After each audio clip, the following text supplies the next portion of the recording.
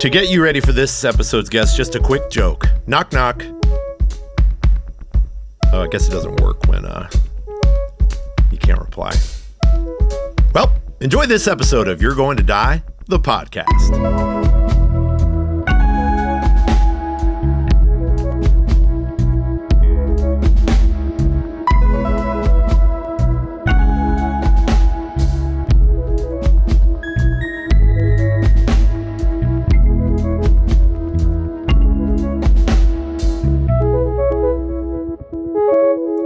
Hey, we back. Hey, everybody. It's Ned Buskirk, your creatively conscious host of this creatively conscious, new word, creatively conscious mortality podcast. What the heck are we doing in your ear? Well, you regular listeners get it by now, but let me just do a quick nutshell for a moment for those of you that are joining for the first time. The point of the podcast, let's see, connects to what we do in general. 501c3 nonprofit, making creatively conscious space for the conversation of mortality, death and dying, grief and loss, but how to inspire those things to deepen our experience of being alive, find connectedness and belonging, maybe make death some version of more palatable. No promises there, because I don't always feel that way.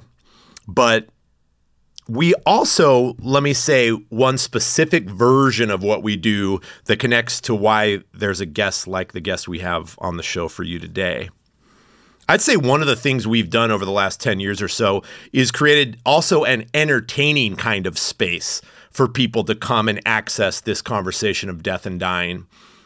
And the open mic being the earliest version of that. Back in 2009, I started this open mic for people to come and share around the conversation of loss and grief, especially emphasized or invited by me sharing about the loss of my mother and my mother-in-law, their lives and their deaths. And so what would happen over the years is, no surprise, a lot of other people needed that kind of space too. But there's such a creative inclination to that open mic space. And so then all the concerts, the events that we produce, and even the workshops, really everything has some element of maybe even a little bit of a performative aspect. And so I told this to the guest you're going to hear from in a little bit. But what I want to say here as a part of the introduction is to acknowledge how much I appreciate their place in this conversation. Because what would happen, the reason why I feel this way is what would happen is at the open mics, you'd get a bunch of people getting up, some poets, some musicians, maybe a lot of people just getting up and telling stories about their loss and about their relationship to death. And it could be funny. Often it would be maybe emotional and grief-stricken and intense. And that was your general content. And then all of a sudden one day, and there was one day where someone signed up and got up on the mic. This is early years of the open mic. Someone would get up on stage and they would do a stand-up bit for 5 minutes of just making us laugh about ridiculous things. And to be fair, they would connect that humor and their comedy and that act of entertainment to the conversation of grief and death and dying, usually. And I loved it.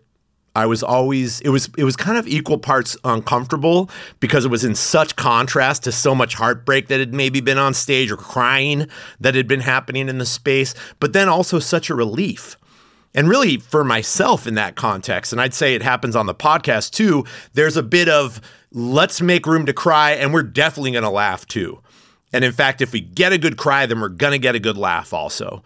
And so my appreciation all the way back before the podcast, before You're Going to Die, for entertainers and then for comedians, my love for comedians, it really has informed so much, or at least the creative, the performative, the entertaining aspects of what we do as an organization. And so any chance I get to talk to someone who I respect doing that work in the world, entertainers, people that make me laugh, ooh, this guest is that person. And what a sweet opportunity to get to connect to someone who I watched on Netflix and who made me laugh heartily like no one has maybe in a long time. to be able to connect to them and get them on the show, it feels like something significant. So that's that. Let's get to it. Sheng Wang is a stand-up comedian originally from Houston, Texas. His first Netflix special, Sweet and Juicy, produced and directed by Ali Wong, is streaming on Netflix. Sheng resides in Los Angeles, and in his time off, he enjoys exploring botanical gardens and snacking. I hope you enjoy this episode of You're Going to Die, the podcast, as much as I enjoyed the conversation with its guest, Sheng Wang.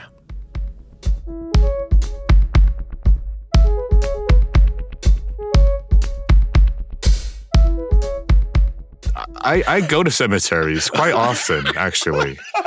I do go to cemeteries. I mean, like, whether it's, whether if it's a service or, it's an actual thing where there's a service or whatever, or someone has died, or when I travel and I'm looking for a park I'm looking for nature or I'm going for a walk, I will take walks at the cemetery. I've done that quite a bit, actually. The last cemetery, one of the last ones I went to was in Rhode Island, and it was this old cemetery with one of the biggest trees I've ever seen in my whole life. And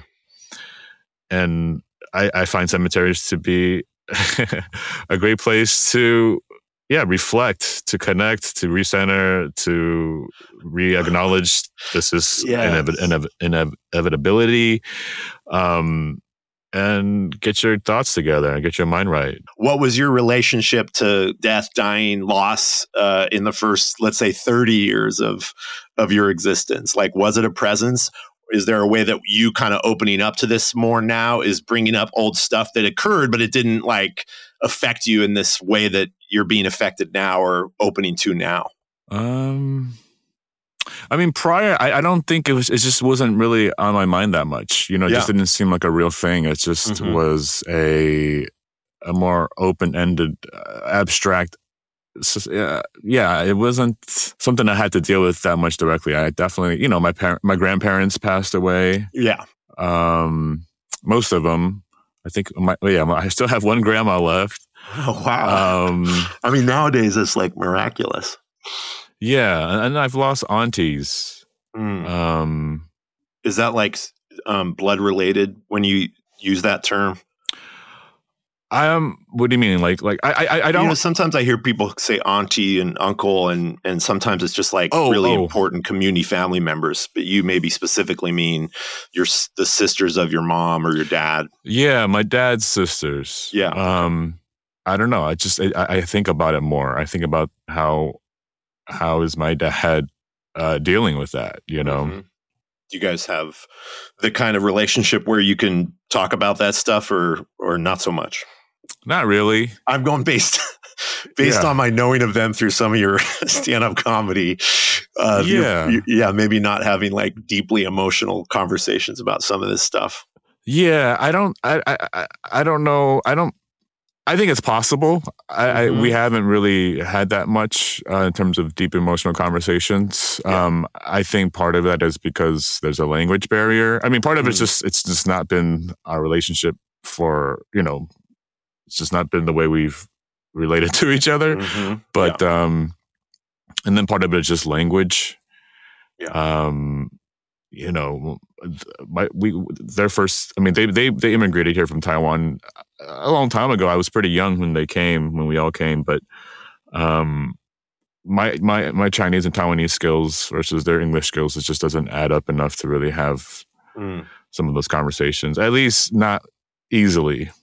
One of the original things we did is an open mic. And we still do it, but it's the very beginning of everything. Back in 2009, I started doing this open mic. And when my mother-in-law died in 2012, the open mic really took on a specific purpose for me, which is that place where I could talk about my mom, who I think by now, died. And she's really like that first loss that sent me on a trajectory to be maybe even literally in this conversation with you. And then my mother-in-law's death. My mom died in 2003. My mother-in-law's death in 2012. When I came to that open mic after that loss, it was like, this is what this space is for. Like, I need to talk about this stuff. I want to talk about them. I want to talk about their lives and their deaths. And I want to talk about this inevitability in general. And I think the opening there I want to very specifically connect to you saying yes to this, because there's one particular participant that I feel like sometimes people wouldn't understand has a really special place in this context for me. And it is the person who comes and suddenly does stand-up comedy in the middle of these events that are like me crying and people like, my dad died yesterday. And then someone gets up and does, I would say, like, not as good a set as yours on Netflix, but like they're just trying out I'm connecting to this reality and this inevitability. And I think, like I said in my email, maybe I especially love let's just talk about how ridiculous life is, right? Like that it goes this way and what we live through to just be born and then die eventually and go to Costco somewhere in the middle, repeatedly. Yeah.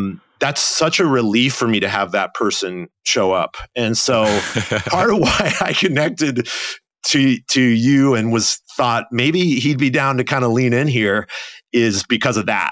And that's a big reason why I feel like we're talking. That's hilarious. That's so funny that you ran an open mic where I just, like, to me, I mean, I see it less sentimentally. I'm just like, these desperate open micers just need a stage anywhere they can get. You're right. They don't care you guys are grieving. They're just here to try to work out this bit. You're right. Oh, that's so funny. That's absolutely how some of them showed up. I mean, they're making efforts. They're thinking, probably at some point someone said, there's an open mic in the city you should go to on Thursday night. Yes. So they're like, what you're describing for sure is how some of these people got there. But once they're there, I'm up on stage. Usually I'm being funny and I love it. I'm, part of why I'm in this context too, I think is like, I think I shared with you a little bit already, the performative draw for me is a strong one. And part of that is making people laugh. So these events, there is joy, there is laughter. Absolutely. It is entertaining. Yeah. But when someone shows up and also with the introduction, maybe I made them laugh a little, thank God they're feeling, but also I'm crying, usually I am. And so then they're thinking, shit, like this isn't just an open mic. How do I get my material to connect to this audience? Yeah. And it happens with all the performers, quote unquote, people that come with their really good song or their really amazing poem. Right. That's not what the space, it's like, it's more raw than that. Mm-hmm. And it's almost like the people that just come and just take a chance and a risk are almost more successful being in that context than someone who comes with their clean like material that they've worked on for years, Right. But still, it's a relief and it matters a lot. I don't think the leap is that hard to have a stand-up comic show up in that context and make us laugh because we need it. Yeah. Because shit, life is hard. Right. And I'm just even wondering at this stage with new material you're working on, is that kind of the process right now for you? Some of what you're feeling about death and what the dark, is there, you feeling a little more of that influence on the stuff you have coming up with some of your new material? I usually don't sit down and think about a theme and just kind of, try to write an essay. But I mean, that's a good exercise to do. But I normally just kind of, at least to start, I just kind of collect these little nuggets from taking walks and looking around and examining myself and noticing my personal, thoughts and feelings. And by the way, I'm not surprised that that's the answer. I wasn't expecting you to say, well, I sit at the cemetery with my notepad, just working out new material that directly relates to death. And I think it's really curious to kind of catch you at a time where, of course, your work's not going to be directly influenced by the way you're kind of thinking and relating to life about death and those parts, but also it is a stage you're going into. And I think probably more for your work, like putting bits together or writing an hour of comedy, you might not even know until it's done how that influence is present. Right. I imagine it's usually that way. Yeah, I'm still trying to figure out my process and my voice, I guess. Yeah. But I'm exploring different ways of working on it. But my typical style has been just to collect these notes and thoughts and then try to find something interesting or amusing to share about it. Yeah. Yeah, I mean, that's basically, as far as my work or my craft, that's kind of what I'm focused on. I do feel like, in terms of the bigger conversation about life and death, like it's a struggle for me to spend my days living and just spending my time according to the values that I have. Like, it's hard for me to stay focused on things that I know are important to me. Yeah. It's easy for me to get distracted, and it bums me out to think, each day as it passes without, with a sense of like, I could have been better, or it could have been better spent the day. Well, can you give me a specific example? I mean, like, is it stuff you're like, I should have worked on that yesterday, or I should have called my dad and said, hey, are you doing all right? Like, let's talk about Auntie. Yeah. Yeah. What's the best example? I mean, I'm talking about just basic day to day, just spending a little. I mean, I understand. I think it's important to just try to build, routines. But I still feel like I'm struggling with the most basic routines, and I try to take joy in small things, whether it's a backlit leaf in the sun, or making a pot of beans and the beauty of beans soaking in water. Yes. Yes. And I'm finding it, easier and more. It makes sense for me to enjoy those moments in life.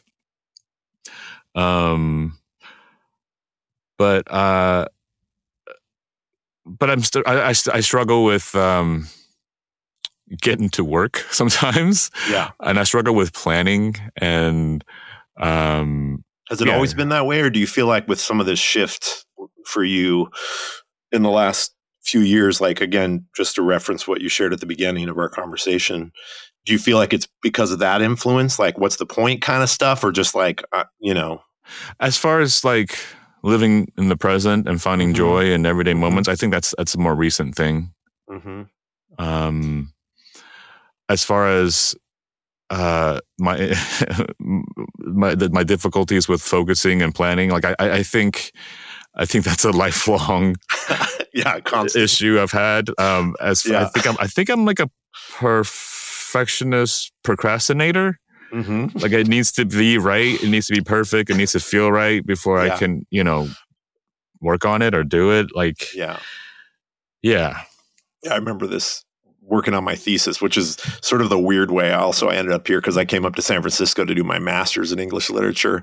And when I was finishing my thesis, by then I was like, fuck this. Like, I'm not going to be a teacher, but I needed to make sure I finished the program, at least for my wife. But I finished that thesis, and it was the same thing, right? You're just trying to get this thing perfect. And I remember a teacher once saying to me that, there's two types of theses. There's a perfect one, and there's the one that you've turned in. Right. And just that reminder of like, we can just be stuck in that, getting it dialed. And in the meantime, time is just going by, so quickly. Yeah. I really get that. Yeah. Yeah. So I'm learning that, you just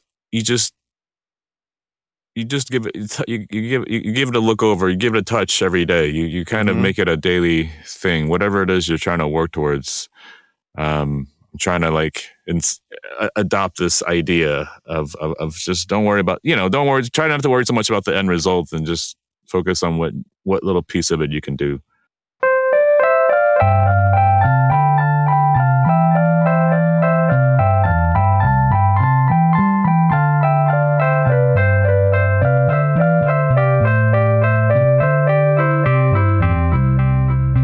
Okay, hey everybody. Well, it's that usual pit stop in the episode where we got to tell you why you should support the podcast in all the ways you can. Nick Jana, do you have an idea for how we can do that? Well, I sense some hesitation that you feel burdened by needing to tell people about. No. I'm just reading between the lines. Well, I just want to keep it fresh. I want people to understand how much it matters and how much we care. But I start to think, geez, is this just droning on and on? Or like, here he goes again. I thought maybe we could do a little role playing. Okay, great. Just to break us out of our normal roles. I so appreciate that. So I'll be a therapist, and you be great. You be you, and you just come to me and you tell me. So wait, my exciting role is just me getting therapy? Oh, Jesus. Okay, so that's fine. I'm actually starting therapy for the first time in a while this week, so this will be good. Okay. I'll be role playing for my therapy session coming up too. Okay, great. It'll just be practice. Hello. Hi, Hi, Mr. Jana. Yes, are you here? Well, doctor. So sorry. Jeez. Tough start. Okay. Oh man, I have a complicated relationship with power roles. You must be Ned. I am Ned. Yeah. Have a seat. Lay Thank down you.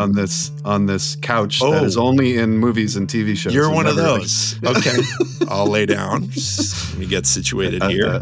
A settee, I think we call it. All right. Whew. So, I've just cold reading you. You seem troubled by the need to talk about sponsorship and patronage for your podcast. Holy wow. Does that resonate with you? I've never had a therapist cut right to the chase and be so concise. Yeah, it's really been on my mind a lot lately. It's why I sought therapy, and I'm just amazed that you picked up on that right away. Yeah, I'm trying to figure that part of my life out. What does this ink blot look like to you? It looks like someone turning the other direction from me, like just not listening and not supporting me and what I do. Yeah. It was just an ink blot on my shirt. I was just wondering if it was noticeable.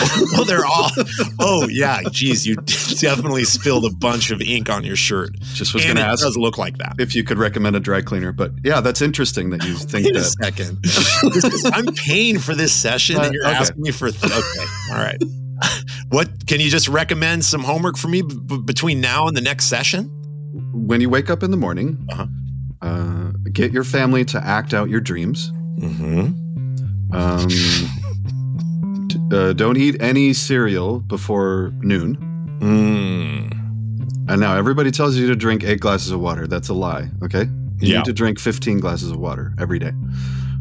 It's going to wash out all of those doubt toxins. Great. I've been doing that. Yeah. I have been eating cereal before noon. Okay. So duly noted. I'll switch that up. Lucky Charms. Yeah. Gets me every time. I want you to write something down, put it on your bathroom mirror. Okay. Okay. Go ahead. Do you have a pen and a paper? Oh, well, I have this pen that's in my shirt pocket. Oh, that's right. The ink blot. What does the ink blot look like now? It looks like someone listening to me. They're facing me. They're encouraging me. Isn't that interesting? Wow. How that changes. Okay. So write this down. Yep. You're Gonna Die, the podcast benefits from listeners like you leaving reviews on Apple iTunes or Spotify and visiting our Patreon page. Your support matters. Remember to floss twice a day.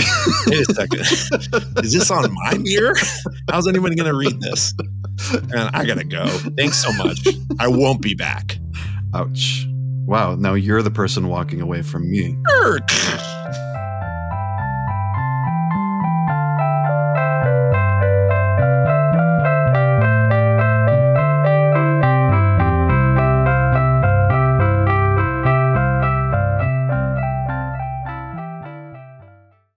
I mean, I don't think I've had necessarily a very tough childhood. I do feel like there's definitely trauma. I think. Do you want to talk about that? I mean, like what you could even generally like. What do you mean? Like what? Yeah. What would that be? Or like even just the category? You know? Yeah. I mean, like. I mean, without open, obvious, like terrible things happening. I just feel like there's just an underlying level of difficulty when you're living, as a kid in an immigrant household. I don't know. Well, I was gonna kind of kind of bring that back to what you shared with your dad. I mean, even just the grief or disconnect, whatever, if we don't want to talk about grief related to that experience necessarily, not that it isn't there, but just the experience of being in that middle between where you've got a father who there's limit to how you guys can communicate. Yeah. And part of that is because they got you here, in a way, like they did the, Yeah. So that makes me think about like what as grateful as I am for everything, I've had a pretty good childhood, but like, what have we lost here though? Yeah. Like I do feel like that's kind of a big thing, I mean, not that I can't try to, grow those connections more with my dad, with maybe trying to have some of these conversations somehow, but like I'm in my 40s, and I'm just now getting here. As far as like having that relationship with your parents. Yeah. And growing up feeling like an other. Growing up not seeing yourself on, represented on TV or movies, or and just feeling like, you don't belong, or you're not fully a whole human being. Yeah. Growing up with parents where you feel it's hard to go outside. It's hard to take road trips. It's hard to be in, even in the city or outside the city. But like, I there's this kind of double-edged thing where you are both protecting your parents. You're kind of looking out for your family. You're noticing other people and other people's stares or how people look at you. So you're both like, protecting them or trying to protect them, and then also like judging and accuse, or feeling like they're not doing, they're attracting attention, or they're not assimilated enough, or resenting them, I'm sure. Yeah. Like you're looking around, you see all these like white families, people, quote unquote, normal in the context of America. Yeah. And you wanting that. And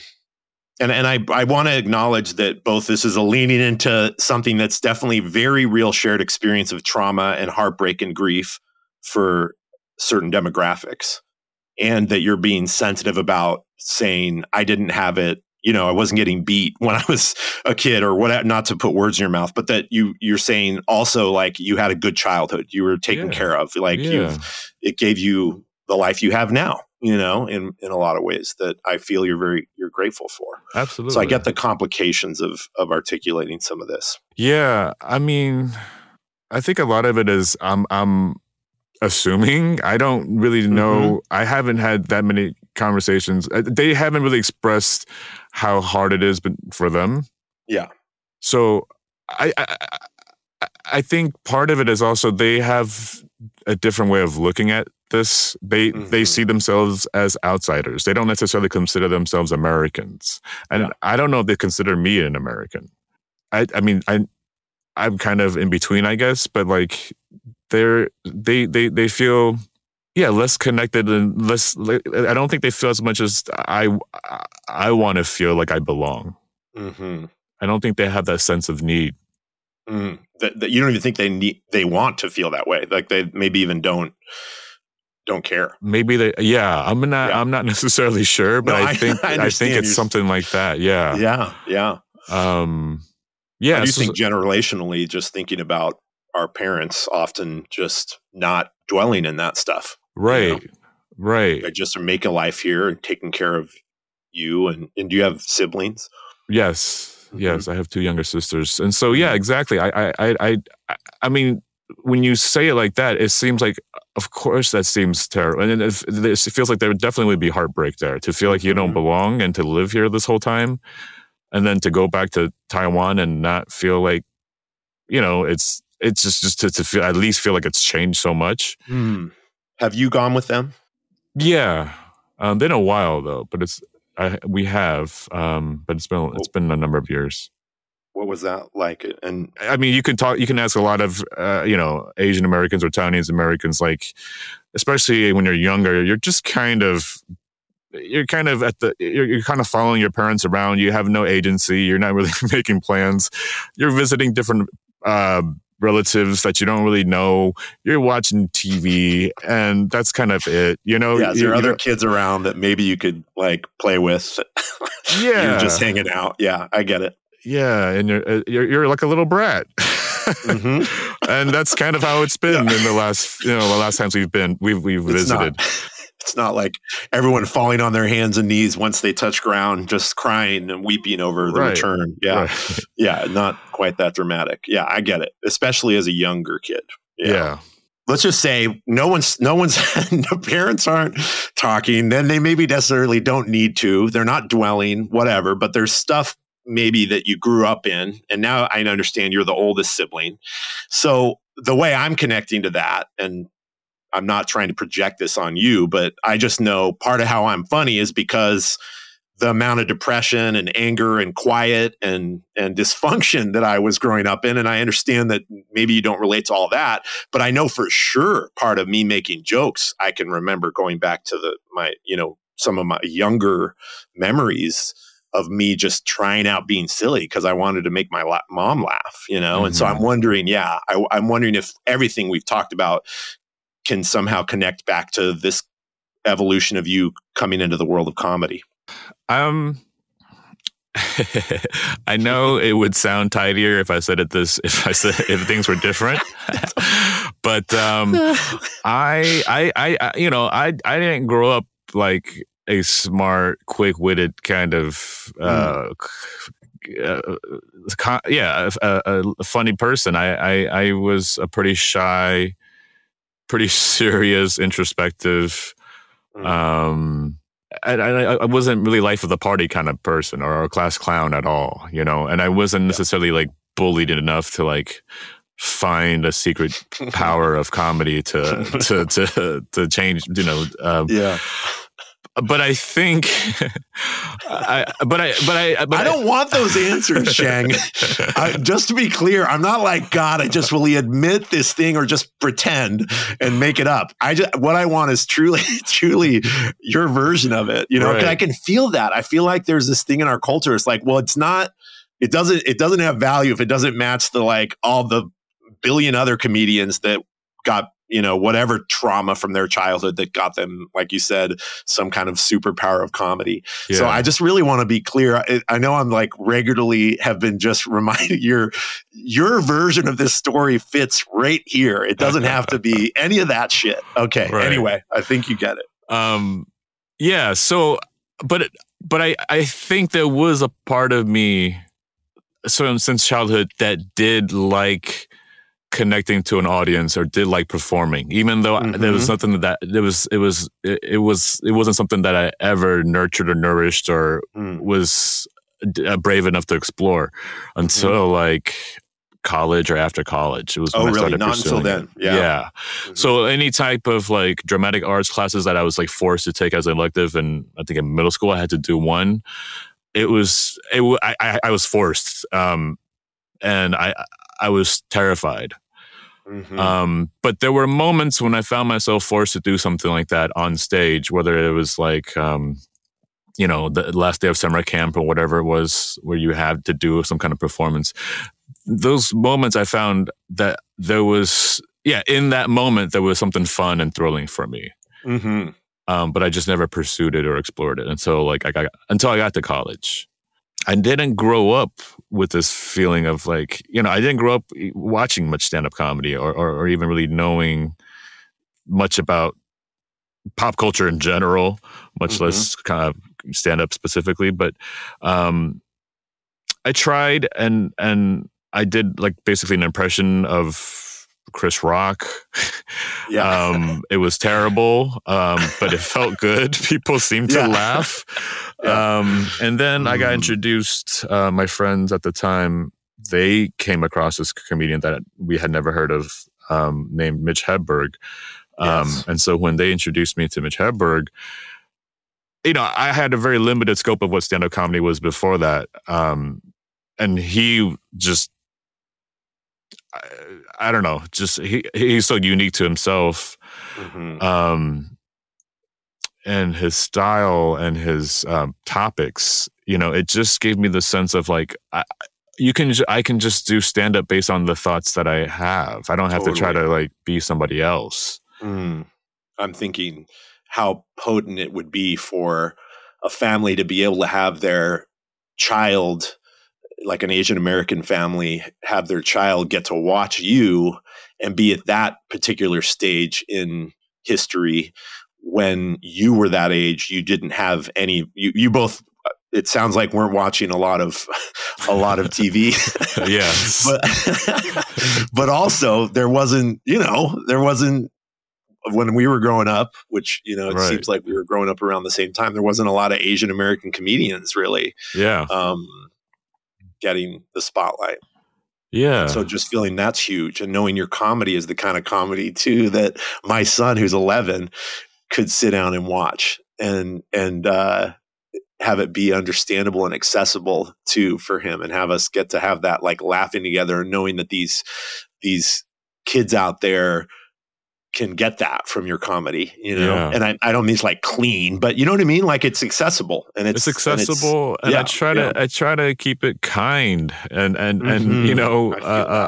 loving, and not trying to hurt or spread pain or, I know that's a dicey line of conversation, but I'm just going to say it, more clearly than I had before, which is, this kind of white male, and I'm not saying it's just white male, but that there's this way that kind of context, like that kind of entertainment can be used very, very often and be said that it's just a joke. Don't take it so seriously. Right. But it's often, you just feel it kind of running through a lot of people's material, this kind of using other communities and other demographics as their punchline, Right.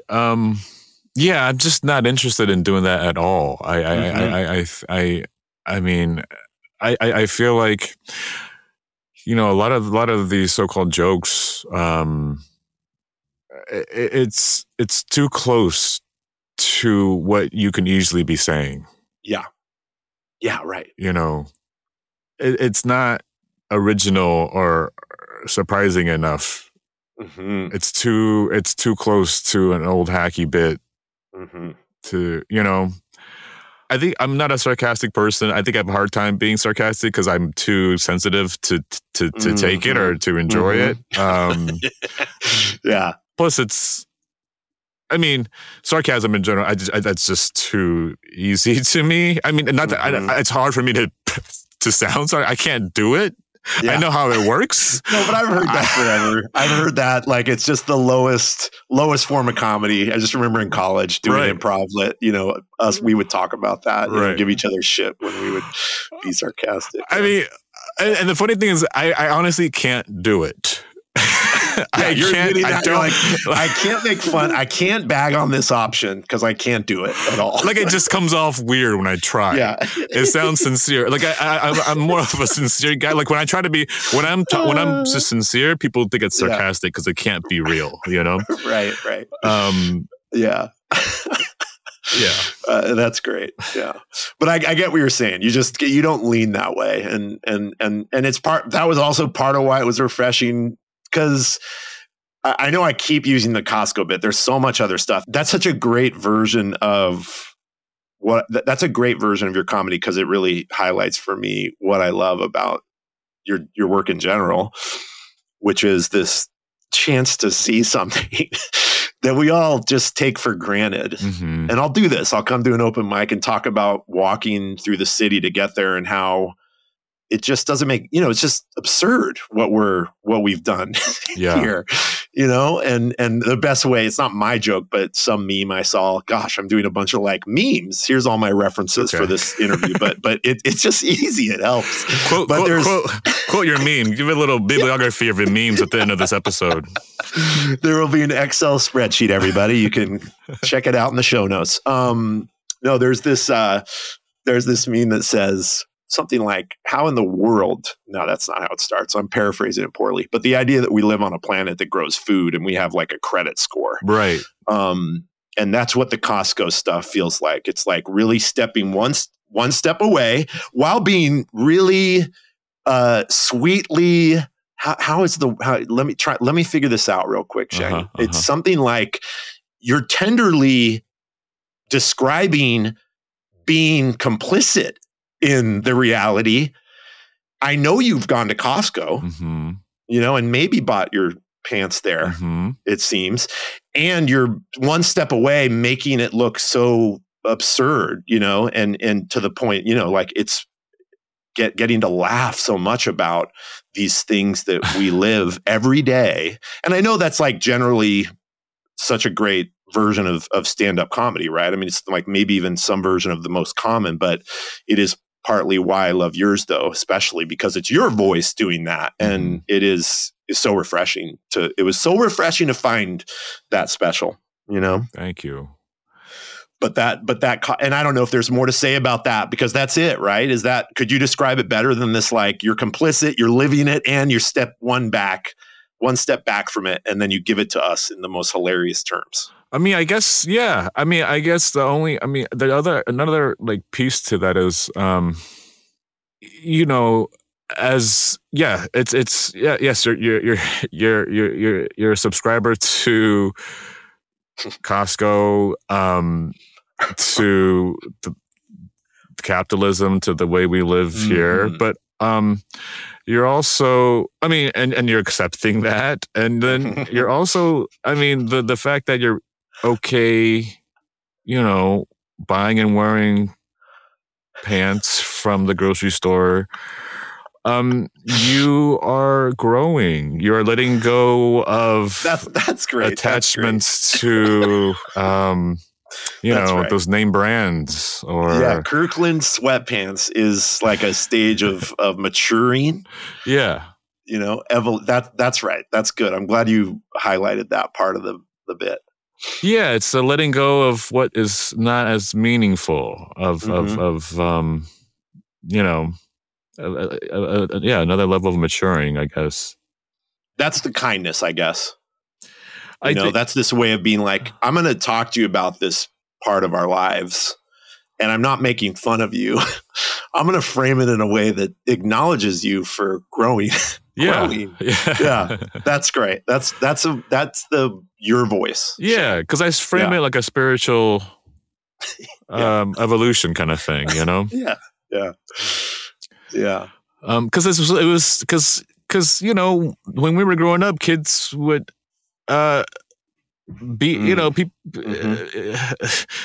kids in fashion. It was rough. Oh yeah. Yeah.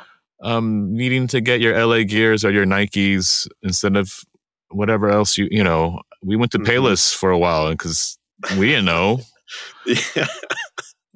Yeah, for sure. And then getting caught up in that and then letting go of it. Yeah.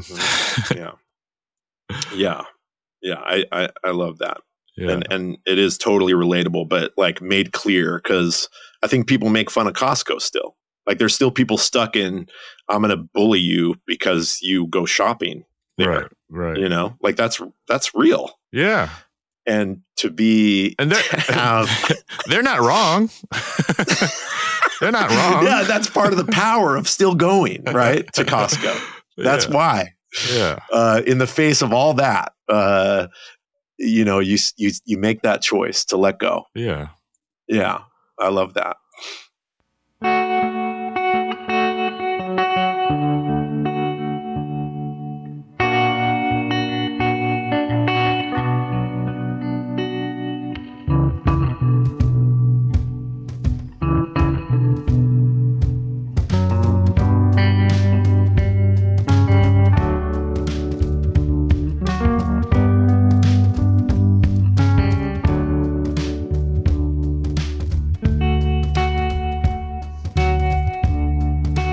Big thanks to Sheng Wang for saying yes, for being down.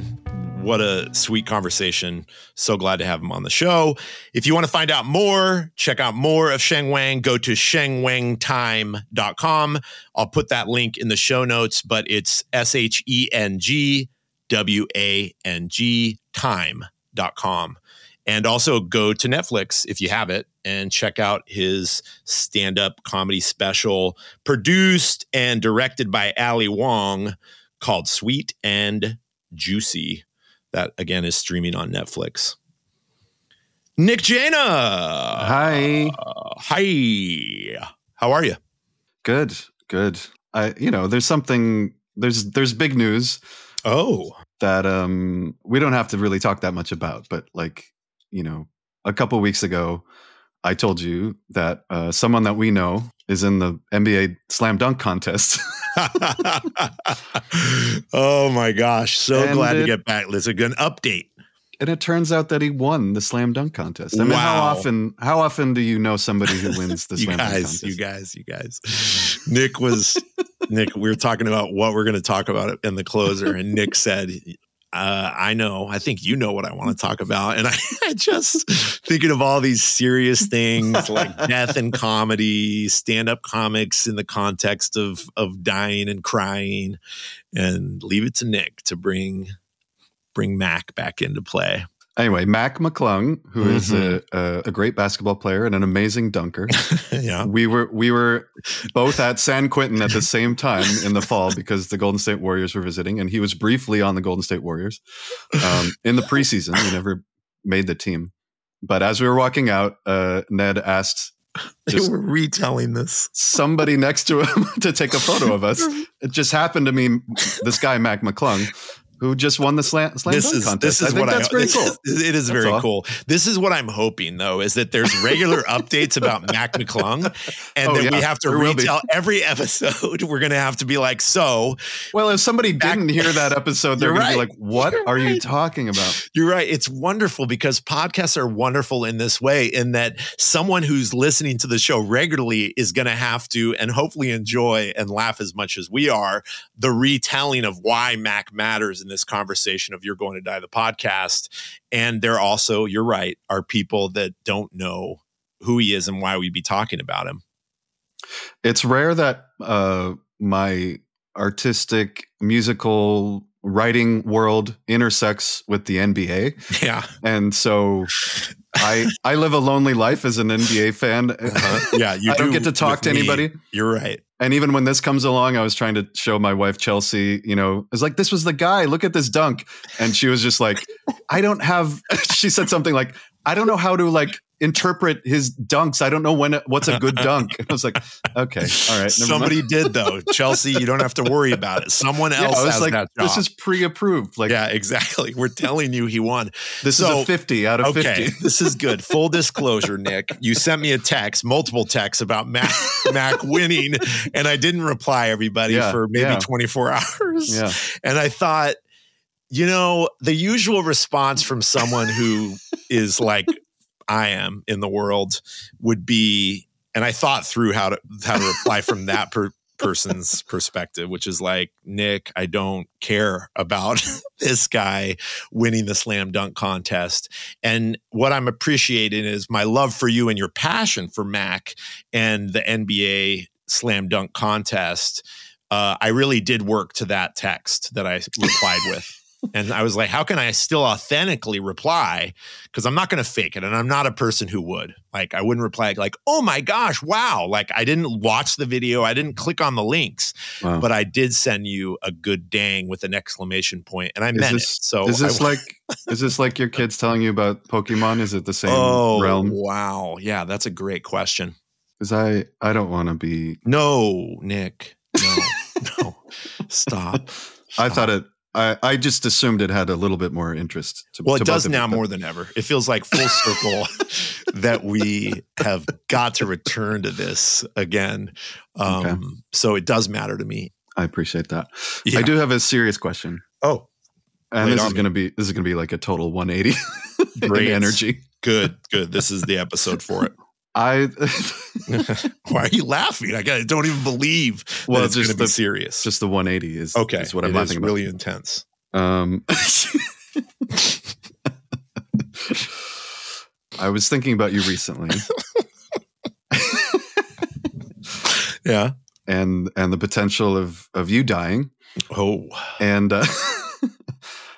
I'm sure, given everything, that you've thought a lot about your own death, of course, and the impact to your family and the world around you. I wonder, have you thought of it much in terms of you run this organization called You're Going to Die, and like the stuff that you do, the space holding that you do, the open mics that you host. Have you ever thought about like your death in that context specifically?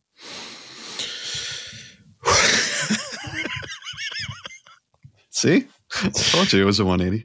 I challenge any of you listeners to go out in the world and find a podcast that in 5 minutes time can pivot.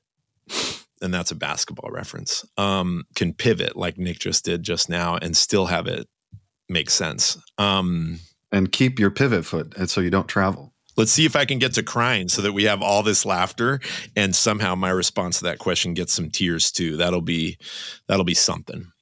Well, let's see. Yep, there they are. Well, yeah, it's kind of wild to be so visible, especially over the last year. I've just committed to posting videos of me, reels of me talking. The podcast, I think, has helped me kind of lean into doing some more of that. So I think sometimes I jokingly say that having me die would really be a significantly powerful moment in the successful direction of our nonprofit. Like somehow it would really boost sales. That's not even a sentence that we would ever use. But, like it would somehow really buoy and even emphasize meaning on so much of what we offer.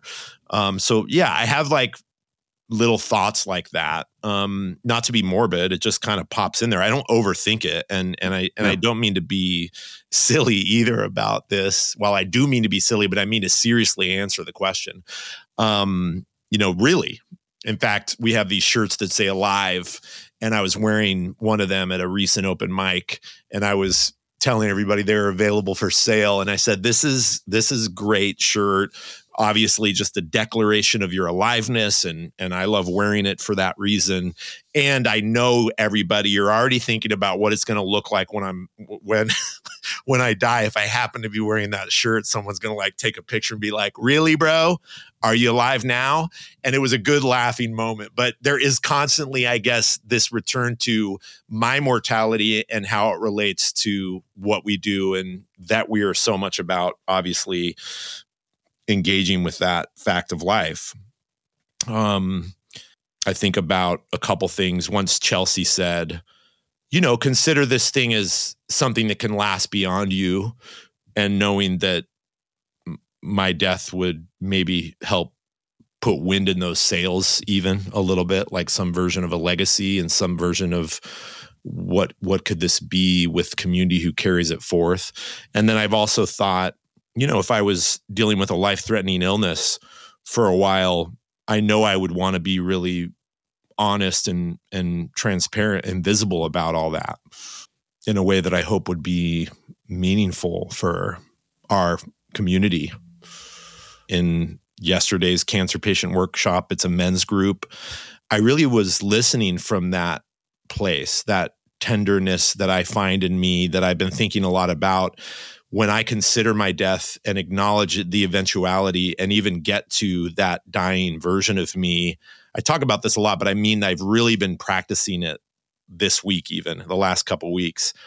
And I've been sourcing that dying, tender person and they're letting go, how much maybe they'd be paying attention to the moment from that place, and really feeling that influence and feeling my compassion and my love and my softening when I'm listening to people share in these groups. And going into San Quentin, I feel like it was this reminder from that place, for that community to say, hey, the past and the future don't exist right now for us. And I just wonder when if I get the kind of dying where I'm conscious and maybe it takes some time, that I would have that feeling of this is everything right now, is this moment. And so then in a way, abstractly, my eventual death feels like a really significant influence on so much of what I do with You're Going to Die.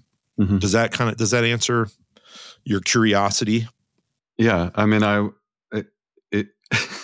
maybe what you were saying of like the boost that it would give is just like almost like putting an underline under the statement "you're going to die" for people, of just like, oh shit, like, yeah.